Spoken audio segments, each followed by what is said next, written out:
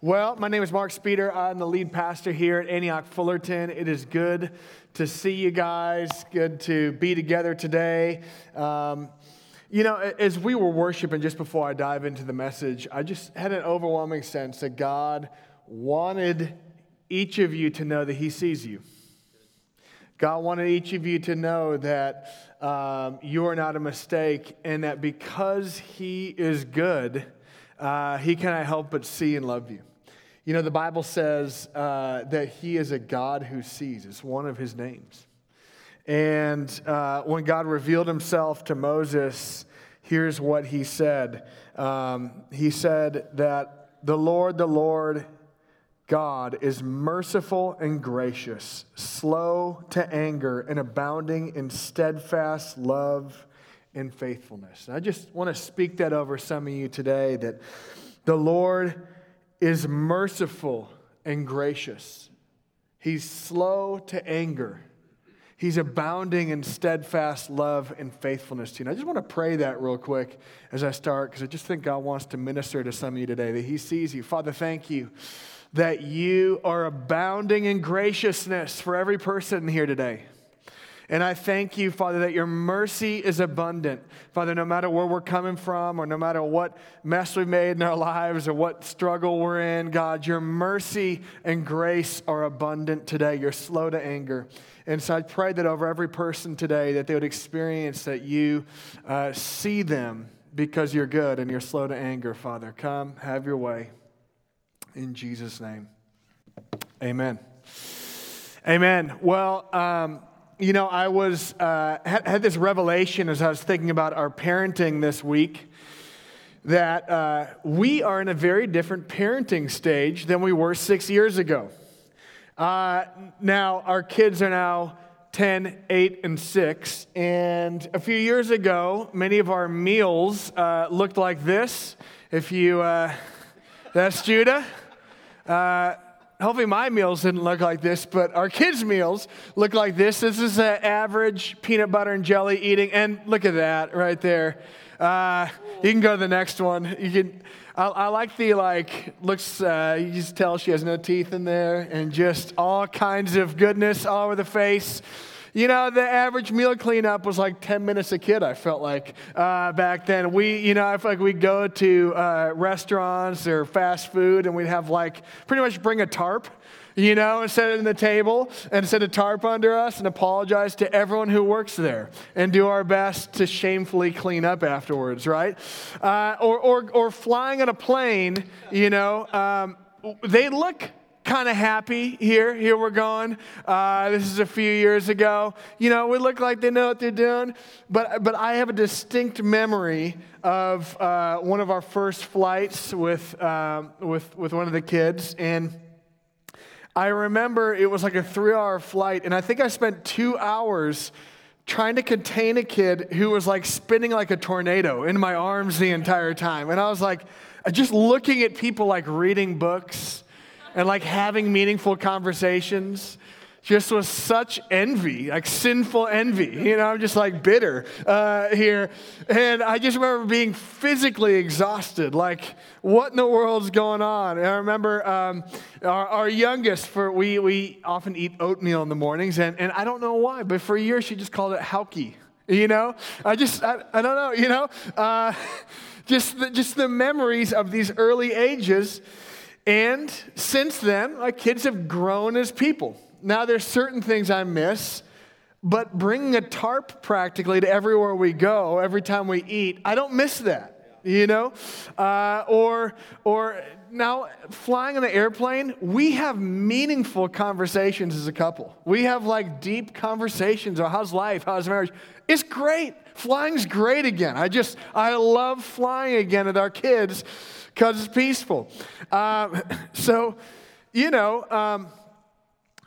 much as I miss certain things about these years, I'm glad our kids have progressed, right? It would be weird, right, if my 10-year-old was on the plane spinning in my arms screaming, the whole plane ride, right? There would not only be annoyed passengers, there'd be passengers probably calling CPS after, or probably trying to divert the plane, right? Or I'm glad that, that every time we go out to eat, my 10-year-old doesn't look like when she was 6 months old, right? Or that we're not going to send my daughter off to college calling oatmeal Haukie and then wondering, all her new friends, wondering what is wrong, what went wrong in this person's development stages, right? And we naturally progress as human beings, and if my kids just suddenly stopped growing when they were 7, we'd quickly call a doctor, go see a doctor. So we naturally progress on the outside, but I often think that in life, as quickly as we'd go get help if we just stopped growing physically all of a sudden, oftentimes when we stop growing emotionally or relationally, it goes unnoticed. Oftentimes for years, it's possible to, in our world of achievement and goal setting, accomplish much on the outside, but still be stuck at 8 years old on the inside, or how we relate to people.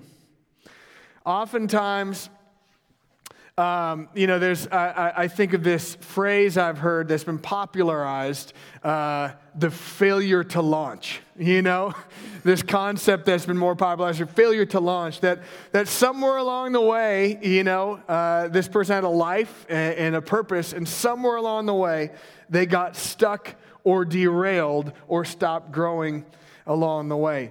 And in the book, The Coddling of the American Mind by Greg Lukianoff and Jonathan Haidt, they describe some of the fruit of creating environments where we're not pressing people into growth. They say some things like catastrophizing, where everything is kind of the worst possible outcome and seeing it as the most likely outcome, or a tendency to emotionally reason. Let our emotions interpret reality for us each step along the way. Or we have a tendency to overgeneralize, perceiving based on one or two instances a global pattern of how that is how life or the world works around us. Or dichotomous thinking, an inability to think outside black and white thinking or interpretation, that you're either this or that. You're either good or bad. And then a labeling was another one they said, that our tendency to label people, this person is all good or this person is all bad. This person is amazing or this person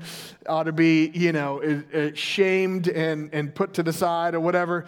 And we see this stuff, and listen, I've got empathy because, man, life is complex. I probably had failures to launch in certain parts of my life, so I get it. But I think, it's one thing for that to happen kind of in our world or our culture, but when this happens in the church, right, that is where a lot of pain has happened. When we have, especially pastors or leaders or people that have maybe been around the church for their whole life, but they're stuck at a spiritual infancy, and especially if they're leading others, real pain can happen along the way. But man, I think God wants to grow us, right? Because you don't have to stay on the spiritual bottle, right? If you're 20 years in Jesus, God wants to grow you. God wants to build you up, right? I think of, that reality, in the writer of Hebrews says, you ought to be eating meat and going along, but you're still drinking milk. And I think of, if I were to go on my first date with Crystal and we're out to eat, and she's like, so what do you want? And I'm like, I'm good, babe. I actually brought a bottle. So I'll just be you can get whatever you want, it's on me, but I'll just be drinking from the bottle over here today, right? God wants to grow us forward in this year. And so I was today going to talk on isolation versus connection. and we're actually going to talk about the next number of weeks. And so I had a dream this week that I preached on something different. And so today I want to talk, sorry to pull a fast one on some of you guys, but we're going to talk on personal plateauing versus personal growth. Spiritually or emotionally plateauing versus spiritually and emotionally growing into maturity. And so we want to look at Ephesians chapter 4. And my goal today is to help us understand, number one, no matter where you are in the journey, God loves you and has grace for you today to step in and engage that journey. And secondly, I want to help maybe give a little bit broader framework when it comes to thinking about our spiritual growth that'll hopefully help some of us, especially some of us who have been around the church for a lot of years and have maybe felt stuck somewhere along the way, or like what we were taught back in the day is not working for us anymore. I think we're going to be helped today. And so today is for those of you who feel like you're on track. Today's also for those of you guys who feel like you've fallen off or got stuck or plateaued. And today is also for some of you guys who maybe feel like you're not sure where you're at with Jesus and you want to kind of maybe explore that today. So let's go to Ephesians chapter 4. And we're going to read, Paul here is writing about the church and kind of his big picture revelation that God has given him for the church. Ephesians 4, he's talking about how Christ descended and is now ascended. We're going to pick it up in verse 10. He who descended is the one who ascended, talking about Jesus, far above all the heavens, that he might fill all things. And he gave the apostles, the prophets, the evangelists, the shepherds, the teachers, to equip the saints for the work of the ministry, for the building up of the body of Christ, until we attain to the unity of the faith and the knowledge of the Son of God, to mature manhood, to the measure of the stature of the fullness of Christ, so that we may no longer be children tossed to and fro by the waves and carried about by every wind of doctrine, by human cunning, by craftiness and deceitful schemes. Rather, speaking the truth in love, we are to grow up into every way into him who is the head, into Christ, from whom the whole body, joined and held together by every joint with which it is equipped, when each part is working properly, makes the body grow so that it builds itself up in love. Now, just a few quick observations from this text in Ephesians 4. Number one, God's desire for you, no matter where you're at, is to grow us into functioning spiritual, emotional, and relational adults. Now, there's a lot of reasons we get stuck in relational patterns and brokenness, or emotional patterns and brokenness. For some of us, it's what we saw growing up. It's what we know. For some of us, we had a trauma or a pain happen that we have just had a hard time moving by. For some of us, we feel like we've been tracking along with Jesus, and then we found ourselves in a season of life where we got totally disoriented. And I want to talk to that in a minute, here in a minute. But let me just tell you the good news of Jesus. You see, we live in a kingdom. We have a God that when he invites us to follow him, how he teaches us to do that is not telling us to try harder and to just be a better person and just stop sinning and grit your teeth and have a miserable life along the way. We have a God who loved you and I so much, he came to the earth and he went to the cross so that you could be forgiven of your sin and you could be adopted into a family. And then you would have a father, maybe the father that you never had, or all of us, even if we had good fathers, had imperfect fathers. We have a heavenly Father who wants to walk us through the journey, and by his Spirit, he transforms us from the inside out. So the good news today is if, man, you feel like, I'm not where I should be on this journey, there is grace today to you. God's heart for you is not anger, but it is grace for you and open arms to jump back in with him. Or for some of you who have pains and traumas of the past, the good news is we have a Holy Spirit who's a comforter, who wants to meet with you and heal you, and so you can break forth out of the places you felt immature, stuck, and step into all that God has for you. So wherever you're at today, there is good news. Secondly, we see in this passage a clear picture from Ephesians of what immaturity and maturity can look like.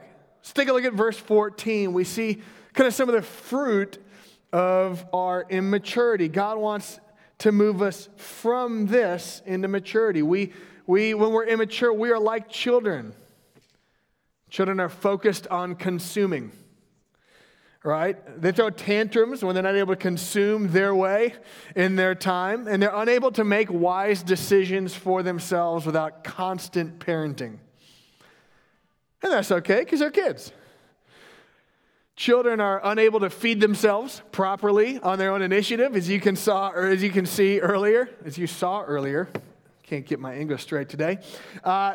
Children are thrown, or those who are maybe more immature are thrown and tossed by life's challenges. Something unexpected comes, and it just throws their life into chaos. Or they have to drop all their commitments in life or whatever, thrown into chaos easily. In our immaturity, Paul says we're easily deceived by false doctrine or our lack of discernment. We can see from this text in our immaturity, we can be easily impressed by people or easily persuaded and trapped by the opinions of other people, opinions about us or opinions about the world. In our immaturity, eventually, these things that Paul lists means that I believe we are easily led into our sinful desires, and we have a hard time facing and confronting temptation and sin in our lives. And we also see a clear picture of maturity here. We see that maturity looks like deeply knowing, according to this passage, the Son of God, Jesus.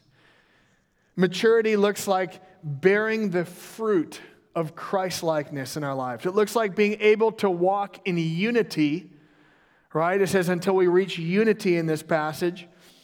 It looks like being able to walk in unity with people that are different than you, that vote differently than you, that maybe see things differently than you, able to walk in unity and work through conflict without catastrophizing, labeling, blame shifting, all the things we added earlier. Mature believers are able to minister to others and quickly take up responsibility to care for others and are able to receive and speak the truth in love. You know, as human beings, we often tend to be truth people or grace people. Well, this is just the truth, so I'm just going to say it. We've all got people like that or relatives like that or believers we know in our life. Well, it's just what the Bible says, so handle it, you know? Or grace people. You know, it's just like, if I can't say the hard thing, otherwise they're going to hate me, and otherwise this and that, and our brain goes to that catastrophizing space. Maturity looks like being able to speak the truth in love, being gracious with how we handle truth and being wise. Now, the last observation, because it talks about growing up into Christ, we don't grow up immediately. So I'm not trying to put this dichotomy here today and say, because that would be the labeling thing I talked about earlier. You're either immature or you're mature, and you've got to go from here to here. This last week, we watched the movie Big. Anyone seen the movie Big, 1988? Those of you guys a little bit older? Here we go. Look at Tom Hanks. What happened to him, right? He's like offensively young looking. So 1988, and Tom Hanks, his character is played by this kid at the beginning of the movie. And at the beginning of the movie, he's like 14 or 13. And he's got this crush on this older girl.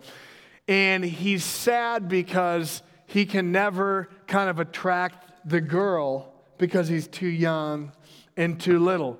And so it kind of comes to this pinnacle at the beginning of the movie where he's trying to go on this Ferris wheel or something with this girl he likes, and she brings this older guy over to him and says, hey, meet so-and-so. He can drive. I like that line. It was funny. And so he gets all sad and walks away and makes this wish, I just want to be big. And so he goes to bed, 13, and he wakes up Tom Hanks. 22-year-old Tom Hanks, 25-year-old Tom Hanks. And so in one day, he goes from 13 to 25, right? And so, listen, the walk with Jesus and growing into maturity is not like the movie Big, right? In fact, it didn't work out too well for Tom Hanks in the movie. He becomes a child again. Spiritual maturity is not a straight line. Spiritual, emotional, relational maturity is not something we microwave. It's not a choice we make up in one day and we wake up the next day after a good sleep and are just suddenly always walk in the Spirit and all our relationships are healthy. Growing takes time. It takes work. It has a cost. It means looking inward. It means being messy process and community. And in fact, I would say there's many different stages to our growth along the way. So I want to take a moment and just think about our parenting. So our kids, when they're 0 to 3, other than bringing tarps everywhere we go and cleaning up their mess, we're focused as parents on right and wrong. It's very black and white obedience. There's basic consequences along the way. Then as they get a little bit older, we're able to explain a little bit more the why behind the what because they can comprehend it. We're able to explain the basics of God as they're 3, 4, 5. They're learning to take basic responsibilities for themselves, for their actions, and around the house. As they get a little older, 6, 7, 8, 9, 10, 11, we're able to have real emotional conversations. We're able to go into their heart. We're able to kind of not just talk about their behavior, but we're able to say, hey, what's going on behind that? Talk to me. I want to understand you. I want to love you. I want to be empathetic so we can work together on this. We're able to talk about their fears. And then as they get into the teen years, right, we're going to be kind of supporting them through their process of reconciling what they've grown up with and what they believe and discovery and growing into kind of adulthood. Now, I was listening to a message by a pastor named John Tyson. He put it in this way, kind of 4 main stages, and he had alliteration. I like alliteration, so I thought I'd just go with it. As infants are focusing on consuming, right? And as infants become a child, like I said, it's very black and white, right? So when my kids were 4 and 5, it was very much like, why does everyone know Jesus? That's dumb. Why don't people know Jesus? They should all just be Christians, right? Their brain doesn't work enough to comprehend the complexity, but that's how God designed it. They're in a space where the world is very black and white, and that's actually providing a firm foundation for as life gets more complex for them. And then eventually they move into adolescence, right? And they need to challenge along the way what they believe. So if you think of the life of a believer, right, everything's black and white in the younger years of a believer, but somewhere along the way, we ask the hard questions. We look at our church experience and we look at the Bible and we're like, hey, this doesn't always line up. Or we look at what we've been taught about God or our perceptions of God and they're like, something doesn't fully line up. We need to go through a process of kind of challenging maybe certain things we've learned and rediscovering in Jesus. Now, this can tend to some cynicism, which isn't always bad. I think we need to go through the process of rediscovering. And so just like you don't want to be a prolonged adolescent into your 30s, you probably don't want to stay spiritually adolescent for 5, 10 years, but you need to go through those phases. You need to go through some places in your journey where you're able to ask the hard questions, where you're able to really push back, and you're able to kind of question things, and you need to kind of work through that process. And then as adults, we're able to contribute meaningfully for the long haul, right? And again, there are few more damaging things than an adult who's a consumer, right? Some of us, we had parents like that, or we know people like that, and grace, but God wants to move us along this journey. Now, where we run into challenges, y'all okay? There's kind of like some meat here today. Where we run into challenges is if we treat all of these seasons in our walk with God the same. It would just be, for example, right, if my kid's an infant and they're trying to act like a teenager. I don't even want to know what that would be like. It sounds like a nightmare, right? Or if my kid is an adult and they're thinking, I needed to do the things I did as a child so that I could grow, right? No, I'm not saying, hey, to grow, you should do the things that worked for you when you're 4. You know, that's not what I'm going to parent them in. At each stage of the way, there might be some different things that they need to focus on, and it's healthy for them to say, being a child was good, and it was good for that season, and now I'm an adolescent, and that's good too, right? And so in the kind of Jesus world, there's something called spiritual formation, where it talks about the process of someone going from this kind of spiritual infancy into spiritual adulthood. There's a lot of different ways that's put it, but a friend of Crystal and I's, Bill and Chrissy Gaultier, who's been a friend and kind of mentor to me along the way, they are counselors, been a personal counselor to me, and spiritual formation coaches. I've written this book called Journey of the Soul, and they've taken some of the kind of classical process that have been lined out by others like Dallas Willard, etc. And they put a framework, Bill and Chrissy, to our journey into spiritual maturity. Now, I want to take a minute and just go briefly through these, because I think it'll be very practical for some of you who have maybe felt stuck along the way and you know what to focus on. But just a couple notes before I do that. Number one, these are not a straight line. This is not like, here's what your life is going to look like. Here's what I guarantee it's going to look like. You may not go through these in a straight line. You may kind of be circular at times. You may go through some of these twice. So I'll get to the wall in a minute, but I would say I've hit 2 or 3 walls in my life along the way. And there are times you do need to go back and do some of the basic things from past seasons, because either you didn't pick them up or learn them, or you lost them along the way. And there are certain things that are just wise to do in every season. So let me just kind of go through this briefly. One would be confidence in Christ. So that would be, I'm just finding Jesus. I'm a new believer, right? I've received his forgiveness. I received his new life. Some wise things to do for a new believer, and really sitting in the good news of our salvation. Reading the Gospels, I typically point people, just read Jesus' stories in the Bible. Just get to know Jesus. Look at Jesus, right? Find community of people around you, right? And in this stage, it's super messy. You're fired up probably because it's fresh.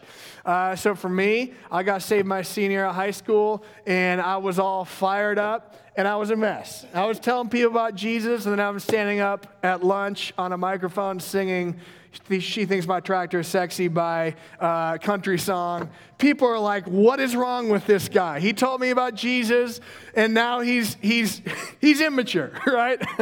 So, Lord, thank you for your grace. I was a hot mess in high school. Then the next stage is help and discipleship. And this can happen right away after someone is a new believer.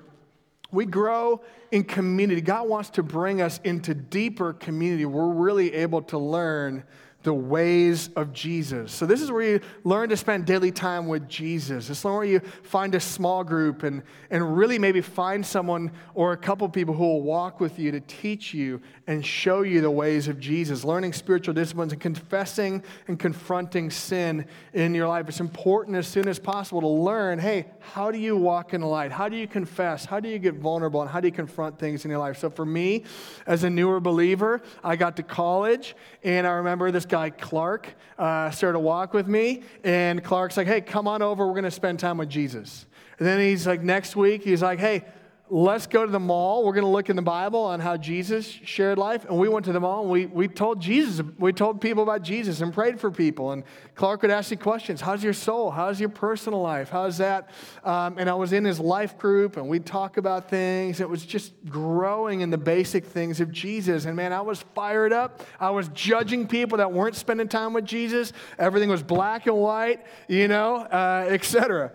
Then responsibilities in ministry.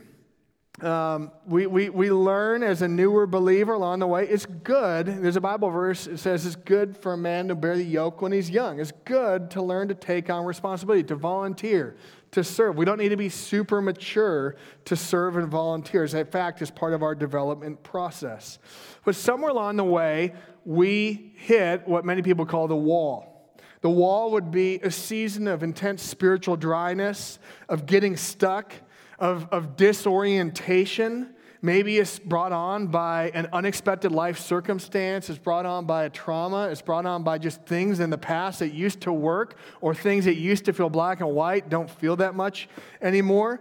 And I would say the wall is an essential of our formation process. We see people in Scripture again and again. We see Peter. We see John the Baptist. We see Moses, we see David, we see people hitting the wall, and God's intention is to use it, for example, like in the life of Peter, as a part of our formation process so that we can go into the depths of maturity and be fully surrendered so that God can have access to every part of our life. So I just want to say, if you're in the wall, it's not because God is mad at you. If something is not making sense or you're feeling disoriented, I believe it's because God loves you so much. He's wanting His love to break into parts of your soul that maybe weren't as accessible to Him before, so that you can be transformed into His image and walk into that maturity. And if you're in the wall because of your own sin, I want to say we have a God of second, third, fourth, 500, a million chances. There is grace today to step into the journey, even if you're there because of your sin. So in the wall, it's important we're vulnerable. It's important to receive empathy. It's important we're grounded in God's character, in Scripture along the way. If you're in the wall, please don't stop reading the Bible altogether. And you might not read large portions or be on the Bible in a year plan, but sit in the nature of God at least. And talk to a pastor, talk to a spiritual director, someone that can kind of coach you, or maybe a Christian counselor along the way. Now, as I just alluded to, part of the goal in the wall is to move us into an inner journey where we are even deeper in our faith. So for me, I've hit a few walls. The last one was maybe 3-4 years ago. It began. And man, honestly, I didn't know the amount of anxiety I lived with, parented with, and pastored with. So for those of you guys who've been around a while, I'm sorry. But God, what He was doing was taking me into an awareness of self and my motives and my fears and my family of origin stuff that I honestly didn't even know how to access. I was spending time with Jesus. I was doing great. I wasn't living in sin. But man, it's just like certain things weren't working anymore, and my anxiety level started spiking. And what's going on? And God began to take me into my heart and into my motives, and I began this self-awareness journey, and I found Jesus as I learned to bring the deepest parts of who I am and how I'm made for good and for broken to Jesus and encounter Him in the Word and by Spirit in that space. It's important in that space where we're learning to discuss our emotions and our motives. We can pray the Psalms. It's a very emotional book. In fact, emotions are throughout Scripture, but especially the Psalms. It's important we learn to be emotionally honest and maybe have soul talks with a friend. It's important we're more contemplative in spiritual practices. By the way, this book outlines this. This is kind of some of my take on Bill's stuff, so some of this is what I've written. But these are his stages, and you can pick up the book, Journey of the Soul. It's a great book if you want to dive in here more. And from there, we go into spirit-led ministry, where we learn to minister from the depths of brokenness and surrender and peace and trust that we've learned through the painful seasons. And this is a great season of convergence, right? And we may have numerous seasons of this where we go deeper in this, but we're no longer leading out of our zeal or caring for others out of our zeal or parenting out of our zeal or just our ideals. But we're leading, we're loving, we're relating to others, we're parenting, we're serving out of a deep revelation that came from meeting Jesus in our pain and coming to the end of ourselves and finding Jesus to renew our motives and purify our motives. And so we learn to really move with the Spirit and to walk in purity of motives and prayer. We learn to really listen to God in Scripture in a new way. We learn to abandon our outcomes, as Bill would say, to God. We're no longer driven by needing outcomes, but we're content in Jesus, and we're content in being faithful, and we really trust God with the outcomes. Let me just say, I'd say this is a season I'm in, and I'm loving it. I have so much joy and rest. It's just great to not have to be in control of outcomes and to say, God's going to do what he wants, and I'm just going to be faithful. I'm going to love. I'm going to take risks for Jesus. I'm going to be bold, but I'm just going to trust God. And then transforming union. I don't have as many thoughts here because I don't think I'm here yet, but it's where the journey of our soul culminates with a deep revelation of God's goodness and his finding Jesus in deeper ways. That might look like more contemplative prayer. It might look like practicing God's presence in even deeper ways. I just want to say, for those of you guys who are older in your faith, I've heard from some people who are older, it's like, I don't know my place in the body. I don't know my place in the church. Can I just say, we need you. We need those of you who are older and have gone through the stripes, gained the stripes of life. Can I say we need you? And we don't need you to be cool. We don't need you to look relevant. We need you to bring us your pain and to bring us a revelation you've gotten there and to bring us both your successes and your mistakes because we need you along the way.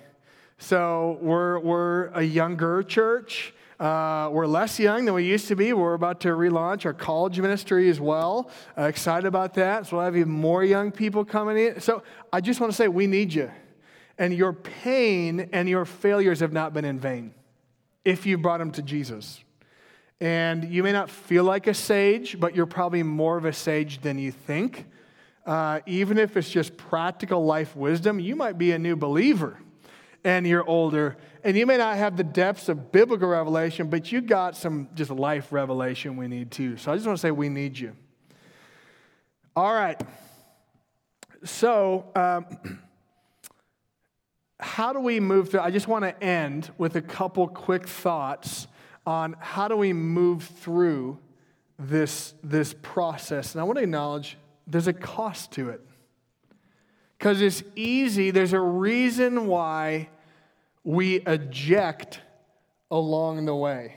There's a reason why, people can have a lot of followers on TikTok and their relationships be all screwed up.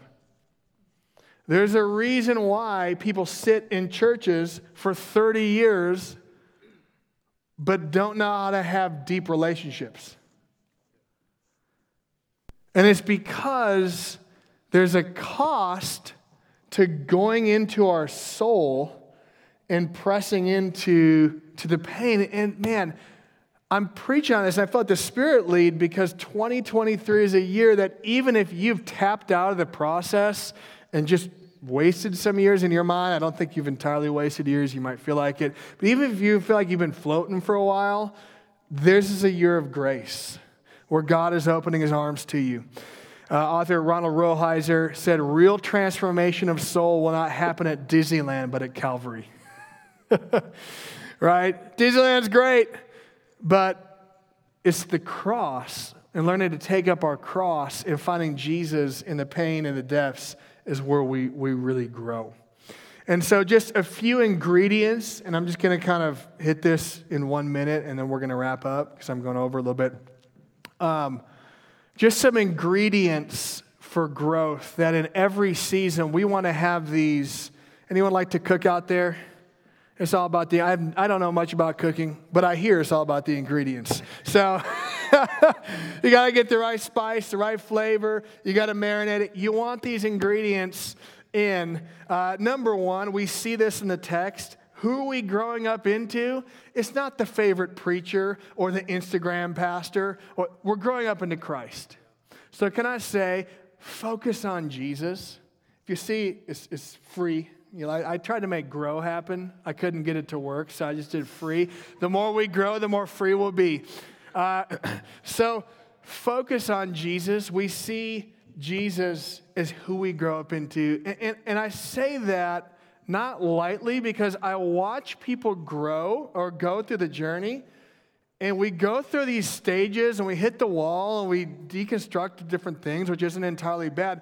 But if you miss Jesus, if it starts to become about the church or about the Reformed church or the charismatic church or the liberal church or this church or other people did this to me, you miss Jesus, we're going to get thrown into ditches really quickly. So, man, keep it on Jesus.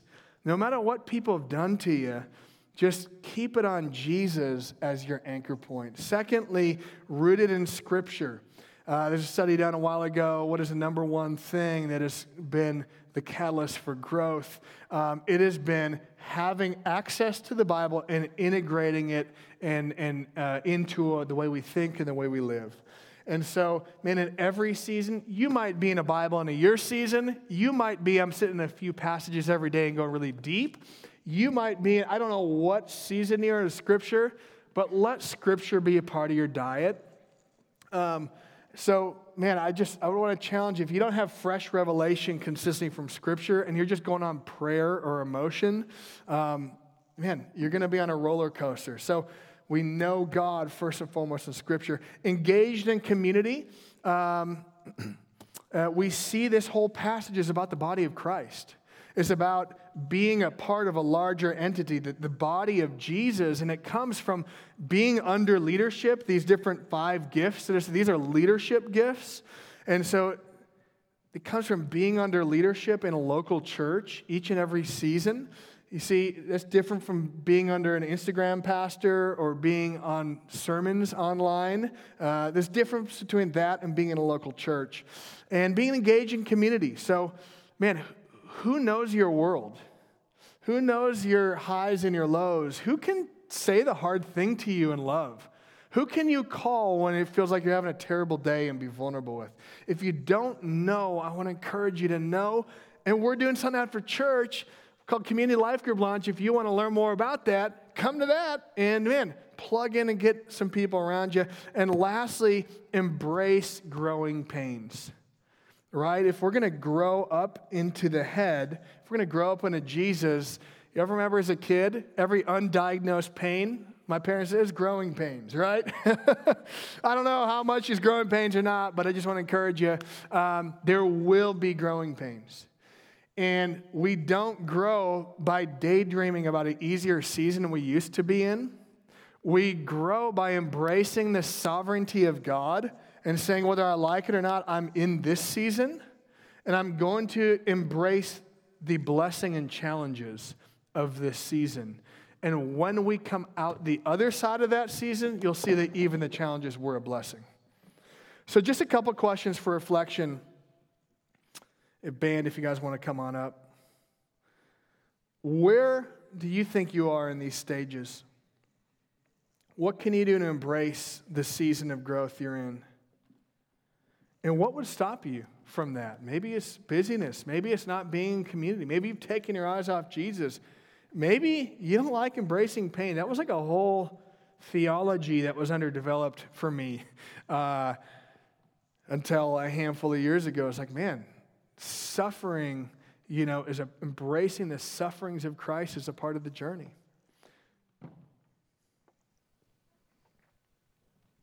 So I just want you to sit for just a few seconds in those questions.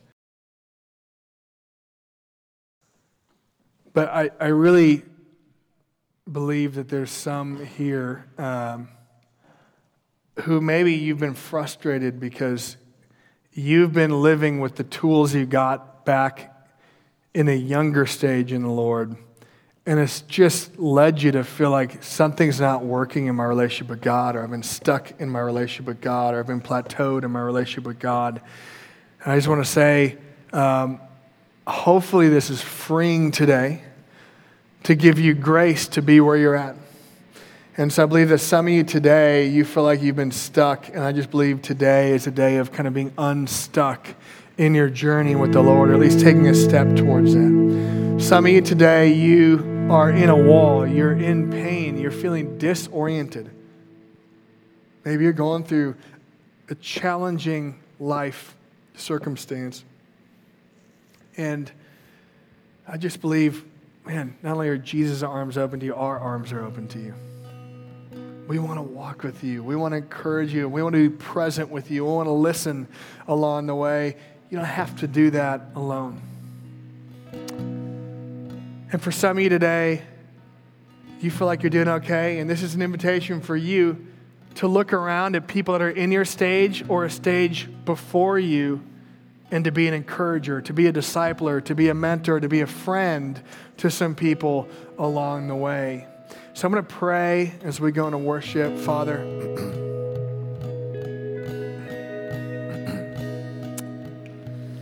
yeah, I just sense maybe there's a few people here who you're being stuck. Just a lie the enemy has been, there's something wrong with me. And Lord wants to free you from that lie today. This thought that there's something wrong with me because I've been stuck. I want to say maybe it's because you not had the right tools or the right equipping or the right... So I just pray freedom today for those who have been lied to, that something is wrong with you. And Father, I pray those of us who've been stuck due to a past pain, a trauma, a hurt, a fear of rejection, I'm praying that today would be a day where you come and begin a freedom journey. Thank you, Lord. We don't need to stay where we've been. We thank you for the grace and the seasons of the past, but we thank you that today is a new day. So let's worship. Some of you, let's just stand. If you want to stay seated, that's fine, but the rest of us, let's stand and worship Jesus. We'll respond. If you need prayer, you need a hug, whatever you need, our leaders would love to pray for you.